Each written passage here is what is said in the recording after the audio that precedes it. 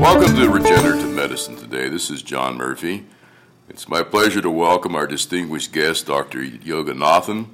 He comes to us from Georgia Tech and Emory University, where he serves as the Wallace H. Coulter Distinguished Faculty Chair in Engineering and the Regents Professor of Biomedical Engineering. Dr. Yoganathan has distinguished himself in terms of bioengineering and fluid mechanics, particularly as it relates to cardiovascular problems, cardiac implants, tissue engineering, and imaging. Welcome. It's a pleasure to have you here today. Thank you very much. As I understand your areas of interest and expertise, you certainly focused a lot on heart valves, both trying to understand and characterize the performance and nature of native valves, as well as looking at alternatives. Can you share with us just a little bit about your interest and activity in that area? Yes, I started in this area when I went to graduate school at Caltech in 1973. It wasn't an area that I was planning to get into, but one of the faculty there kind of brought up this issue of understanding how prosthetic valves fail, and we decided this was an area that had been understudied for many years, even though valves had been on the market for prosthetic or artificial heart valves had been on the market for about 15 years, since 1960. So my PhD research was really the beginning of trying to apply some fluid mechanics principles to understanding problems related to mechanical prostheses. At that time, mechanical valves in the 70s probably represented 90% of the marketplace. Their major failure related to blood damage that led to blood clots and thromboembolism that caused stroke in patients. And one of the underlying mechanisms was to understand how fluid mechanics impacted blood flow going through these devices. That work has continued. Today we have mechanical valves that are much improved compared to their counterparts in the 70s. We also now have bioprostheses, valves derived from animal tissue. However, they are not living tissues. They are fixed in glutaldehyde and therefore have a limited lifetime. However, on the positive side, they don't create as much blood damage as the mechanical valves. Further down the road, we anticipate that one day we will be able to tissue engineer heart valves, but I think we're still maybe a couple of decades away from that because we're just beginning to understand the biology of native heart valves. It's an area that has been much understudied, mainly because of the fact that these artificial devices were out there and have saved millions of lives, and therefore there was never a need to study valvular heart disease.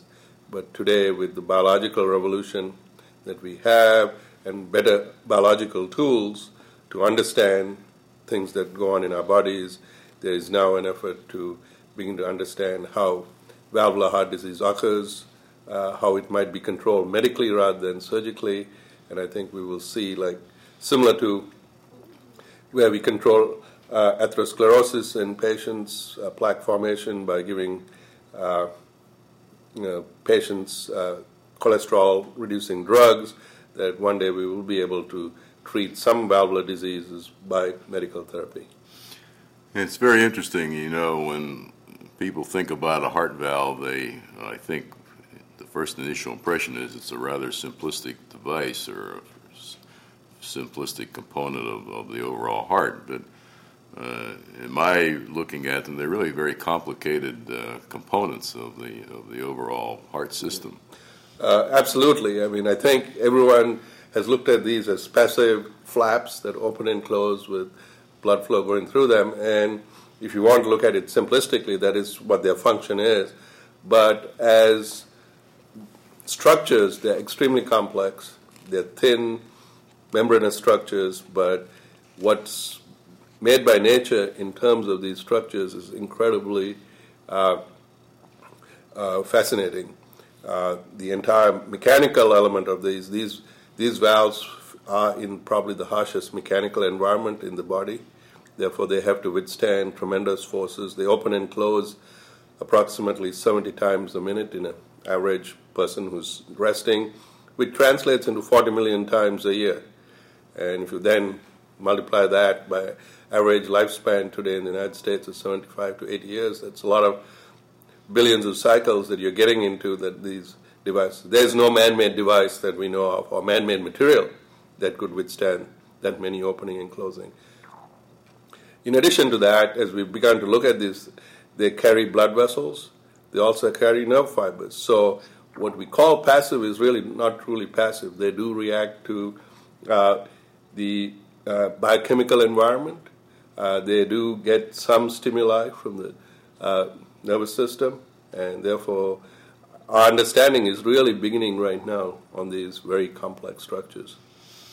You've noted that there's been incredible progress made over the last 10 or more years, and as one of the leading scientists in this area, if you were to look forward and if we were having this conversation 5 years from now, what would you predict would be the highlights of the new technology as it relates to heart valves?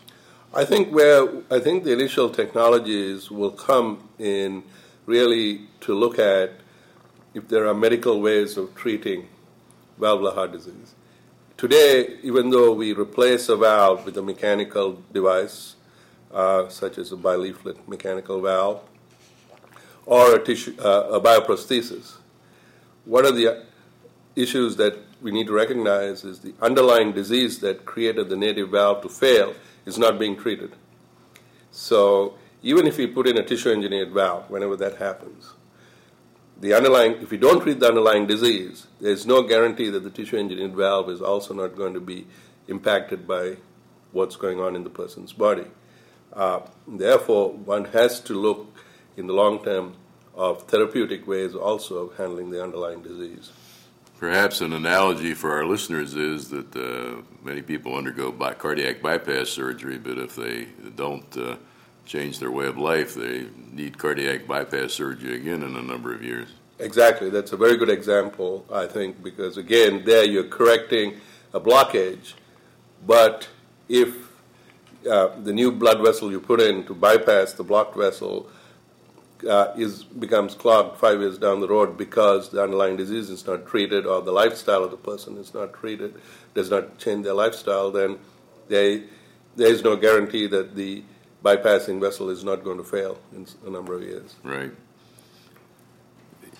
In terms of the valves in the heart, of course there are different valves, and as I understand it, some are more complicated, both in terms of treatment as well as re-engineering. Is that correct? That is correct. The valves that normally fail in the human body are the ones on the left side. That's where we have the high pressures and the high pressure system.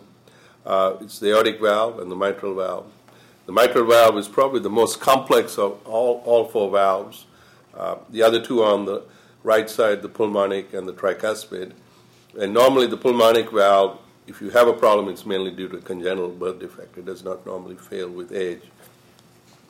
But today, majority of heart disease in the United States is aortic valve disease in the elderly patients, essentially what we call calcified aortic stenosis.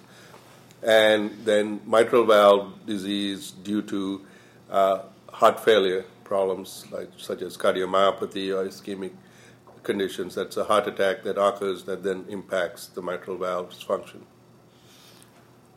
The other area relating to valve repair, valve replacement is that I understand that you have some initiatives in terms of some minimally invasive techniques for valve replacement. What we're looking at is to look for ways of intervening early on in the valve disease process. Unfortunately, in order to do that, currently one essentially has to open the chest of a patient and put the patient on bypass. And not too many people obviously want to undergo that process if their valves are functioning relatively at a normal level. However, valve disease progresses and that begins to impact the ventricle. And studies have shown that the longer you wait, then the replacement is not as satisfactory. So you want to intervene as early as possible, and in order to do that, we've been looking at a variety of ways of getting involved with the cardiac surgeon and the interventional cardiologist in terms of seeing whether one can do valve repair early on in the disease process. When we talk about valve failure, is the predominant failure mechanism leakage, or is there some other? In the case of the aortic valve, it's normally stenosis, which is essentially the valve leaflets become thickened and calcified. They don't open as far as they should, therefore essentially creating an obstruction to blood flow and increasing the pressure in the left ventricle. In terms of the mitral valve, it's mainly leakage. And there again, that means the ventricle has to generate more blood volume to pump out, and that generally leads to enlargement of the left ventricle. You had mentioned earlier the problems with congenital heart disease, and it's my understanding that you've had a very effective and very proactive program in terms of assisting surgeons to optimize those procedures. Can you share a little bit of that with us, please? Sure. One of the areas that we've been working in for the last 10 years is an area that I think has been fascinating to us. That is looking at children who are born with a single functional ventricle. This is called univentricular heart cardiac physiology. These children do have two ventricles, but unfortunately only one side can pump, and this is a birth defect that occurs in roughly 2 in every 1,000 births. These children have to undergo a number of surgeries over their lifetime. Their quality of life is not the greatest, and therefore their productivity as either as children or as adults is marginalized. We've been working with both pediatric cardiologists and pediatric cardiac surgeons to understand some of the issues as to why these surgeries fail, and to come up with techniques of predicting better outcomes, as well as coming up with tools for assisting the surgeon pre-plan his or her surgery so they could have a longer-term impact on correcting these issues in these children born with a single ventricle. In a sense that our predominantly lay audience can understand, can you give us a couple of examples of how you accomplish that? Yes. We start off with essentially looking at an MRI image of a child who has one of these single ventricles. We reconstruct that in 3 dimensions. The heart is a 3-dimensional structure. And these abnormalities in the formation of the heart, and this is mainly a right-sided problem, it's really taking blood back to the lungs. That part of the connection geometry, the best way of describing it is they come up with weird geometries. And each child has his or her unique geometry due to developmental issues that we really don't understand why these children are born with these abnormal geometries.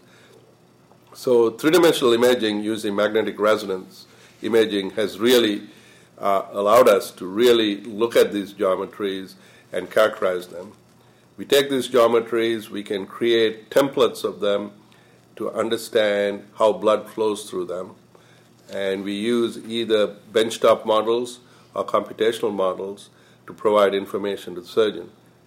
In addition to that, we can change these geometries on the computer using modern computer technology, such as you see today that Pixar does for their animation movies. Use that same technology to provide the surgeon in looking at a variety of options as to how he or she might correct the problem. So the surgeon is trying options on a computer. He's not practicing this on an animal model or on a patient. Since each child is individualistic, this is sort of very what we call patient-specific surgical manipulation. And it really is coming to a future that we think 5 years down the road, the surgeon will pre-plan his surgery for a child on a computer workstation, make some decisions, and then go in and do the surgery. Today the surgeon does that, but in his or her head. So that's where the computer is.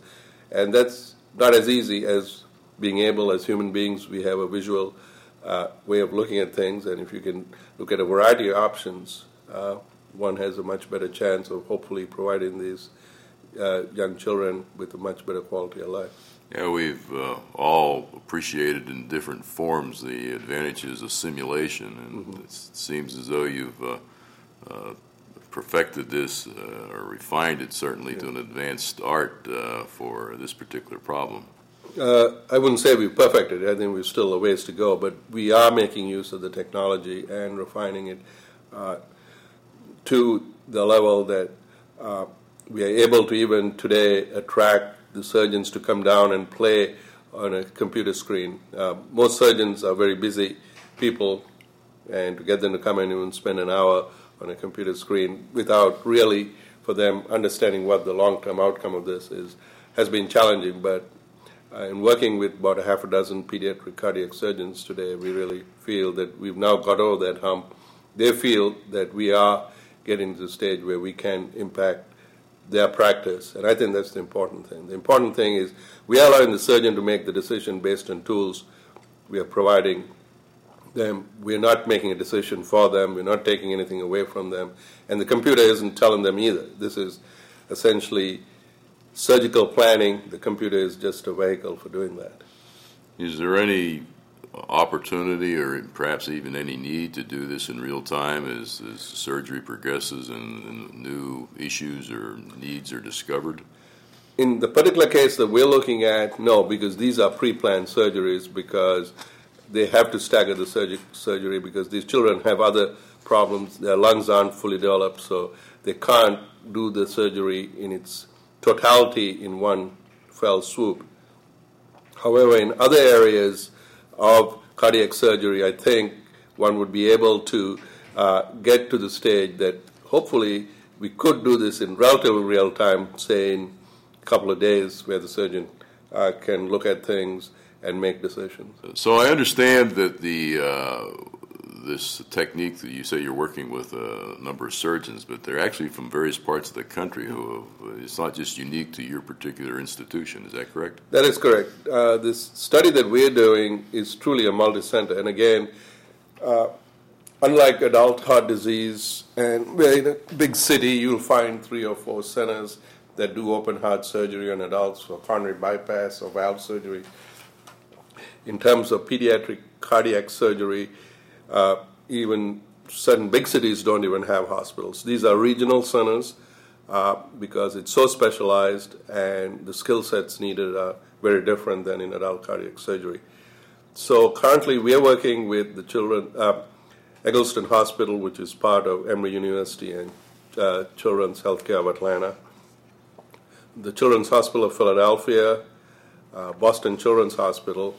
Now, Children's Hospital of Philadelphia and Boston Children's Hospital are probably two of the largest pediatric cardiac centers in the country or even in the world, and also at the University of North Carolina.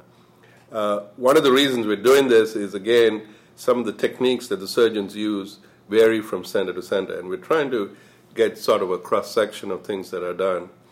And since part of this is collecting actual data from patients, we needed multiple centers to collect a database and begin to understand the problem.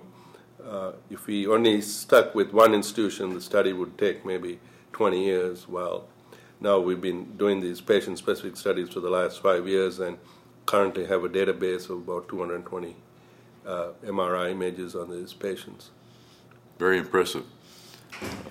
You had mentioned a moment ago about mitral valves, and I understand that you have a very active program in terms of developing repair techniques for mitral valves. Can you give us a little insight into where you are and what's the opportunities in that area? The area of mitral valve repair has been pioneered mainly by European surgeons, one specifically Alain Carpentier from France, who I would say has been the father of mitral valve repair.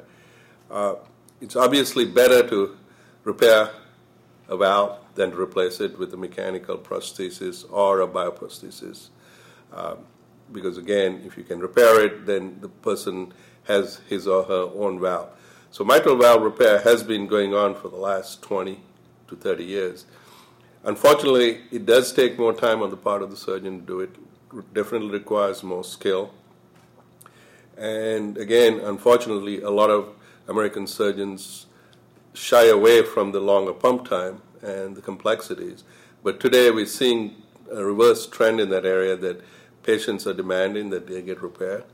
And therefore, there are, again, centers of excellence in mitral valve repair that are taking place, such as in New York, Chicago, Cleveland, to mention a few.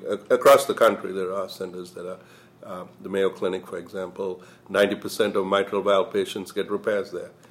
You go to an average hospital, maybe only 5% or 10%. So there is now, but again, as modern medicine goes on, patients become more knowledgeable. They're going to ask for a valve to be repaired rather than replaced. The area that we're working in is, which started out really to understand sort of the structure function of the mitral valve, just to get a basic understanding from a biomechanics point of view, has led us now to look at some of the repair techniques surgeons use, and really not to question what they're doing, but to provide more understanding to them as to why sometimes these repairs are not as successful as they would like them to be. And that's also becoming a partnership between the biomedical engineer and the surgeon, and that is turning out to be fruitful. We've come up with some intellectual property in combination with surgeons in order to help them improve their repair techniques. And it is sort of a exciting area for us, because as we see that the surgeons now are beginning to value what the engineer can bring to the table, I think is really good for the patient, and I think good for all of medical science. Yeah, what you've just described to us is we've seen multiple examples in other guests on this podcast where there's this incredible and very productive marriage between various disciplines, both the various scientific and engineering disciplines, as well as the science and engineering with the clinical specialties. And it just seems that that's almost essential in terms of making progress in these very complex areas. I believe in that absolutely. From my first days in graduate school, because even though I didn't have an official co-mentor at Caltech, the person I worked with very closely with was a adult cardiologist who ran the valve clinic at University of Southern California, LA County Medical Center, which had one of the largest valve clinics in the 70s in the United States. So to me, as a biomedical engineer, or as any engineer working in the area of biomedicine, if you do not work with the clinician, even if you're working in a very basic area, it is easy as to go up a tree and be sitting up there with no idea where everything else is going to head. So our philosophy in my lab is that we partner very closely with the clinician, whether it be a cardiologist or a cardiac surgeon, in really to look at whether it's something that we're doing in the lab, how does it get to the bedside? It may take 5 years or 10 years, but at least that's the trajectory. So you can do basic science, you can do translational research, but you still need to work with the clinician. It's fascinating, and I applaud you and your colleagues for all the progress that you're making in this area. This has been a fascinating discussion, and of course, one of the key issues is moving the research from the lab or from the bench to the bedside. Could you share a few comments with us on that, please? Yes. I think the area of translating bench to bedside is critical.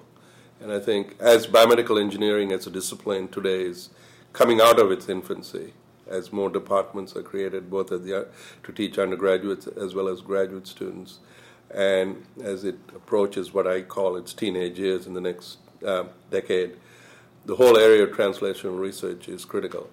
At Georgia Tech Emory, in the Wallace Coulter Department of Biomedical Engineering, we have a translational research program that was pioneered by the Coulter Foundation, which has now gone national.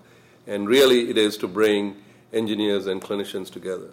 One of the challenging things working with a clinician is to be able to get the clinician to spend time away from his or her patients and work with the graduate students. And in order to do that, there has to be some mechanism by which they can get what we call relief time.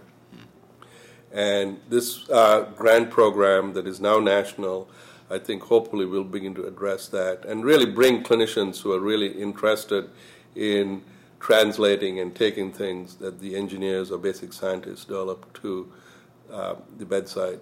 Even the strategic plan of the NIH today is all on translational research, and I think that's important. Yeah, my personal observation is that there's many, many clinicians who are really clinician scientists and relish the opportunity to do this, but it does relate to this business of the fiscal aspects of medicine. That is the unfortunate part of it is our healthcare system, not our medical, our healthcare system unfortunately forces a lot of these clinicians to generate revenue and not really give them the opportunity to take some of the ideas. Because I work with a number of both cardiologists and cardiac surgeons, both at the adult and pediatric level, and they relish the time they get, whether it's a couple of hours a week or half a day on some occasions, to come down to the lab, sit down with the graduate students, or even in an evening sit around a table with a few beers and talk about ideas, and that's the kind of thing we really want to do. And I think it's also important for the for the students to really learn to have an interaction with them. We're hoping that as some of the things in the current healthcare system change, that some of these people will get the relief time to do it, but it does take a lot of inertia on their part to get out of the hospital. However, my experience is once they do get out and they see the benefits, they're anxious to do this when the system permits them to do so. Definitely. You get some of these guys we work with, and they will somehow or the other make time. Normally, it's either early in the morning or at the end of the day, and one of the things I tell my graduate students is, so it's the only time, I say I'd rather not get a clinician at 12 in the noon or 1 because he'll come in and 20 minutes later he or she's going to get paged, or rather than come first thing in the morning or at the end of the day or on a weekend. And if they're willing to sacrifice their time, take their time out of their hide, I think we're willing to do the same thing. Very fine. This has been a very fascinating discussion in terms of both your science and engineering as well as your very strong commitment to clinical translation. And again, I'd like to thank you for joining us on this podcast and wish you best wishes in terms of your continued success in these exciting areas. Thank you very much, and I appreciate the opportunity.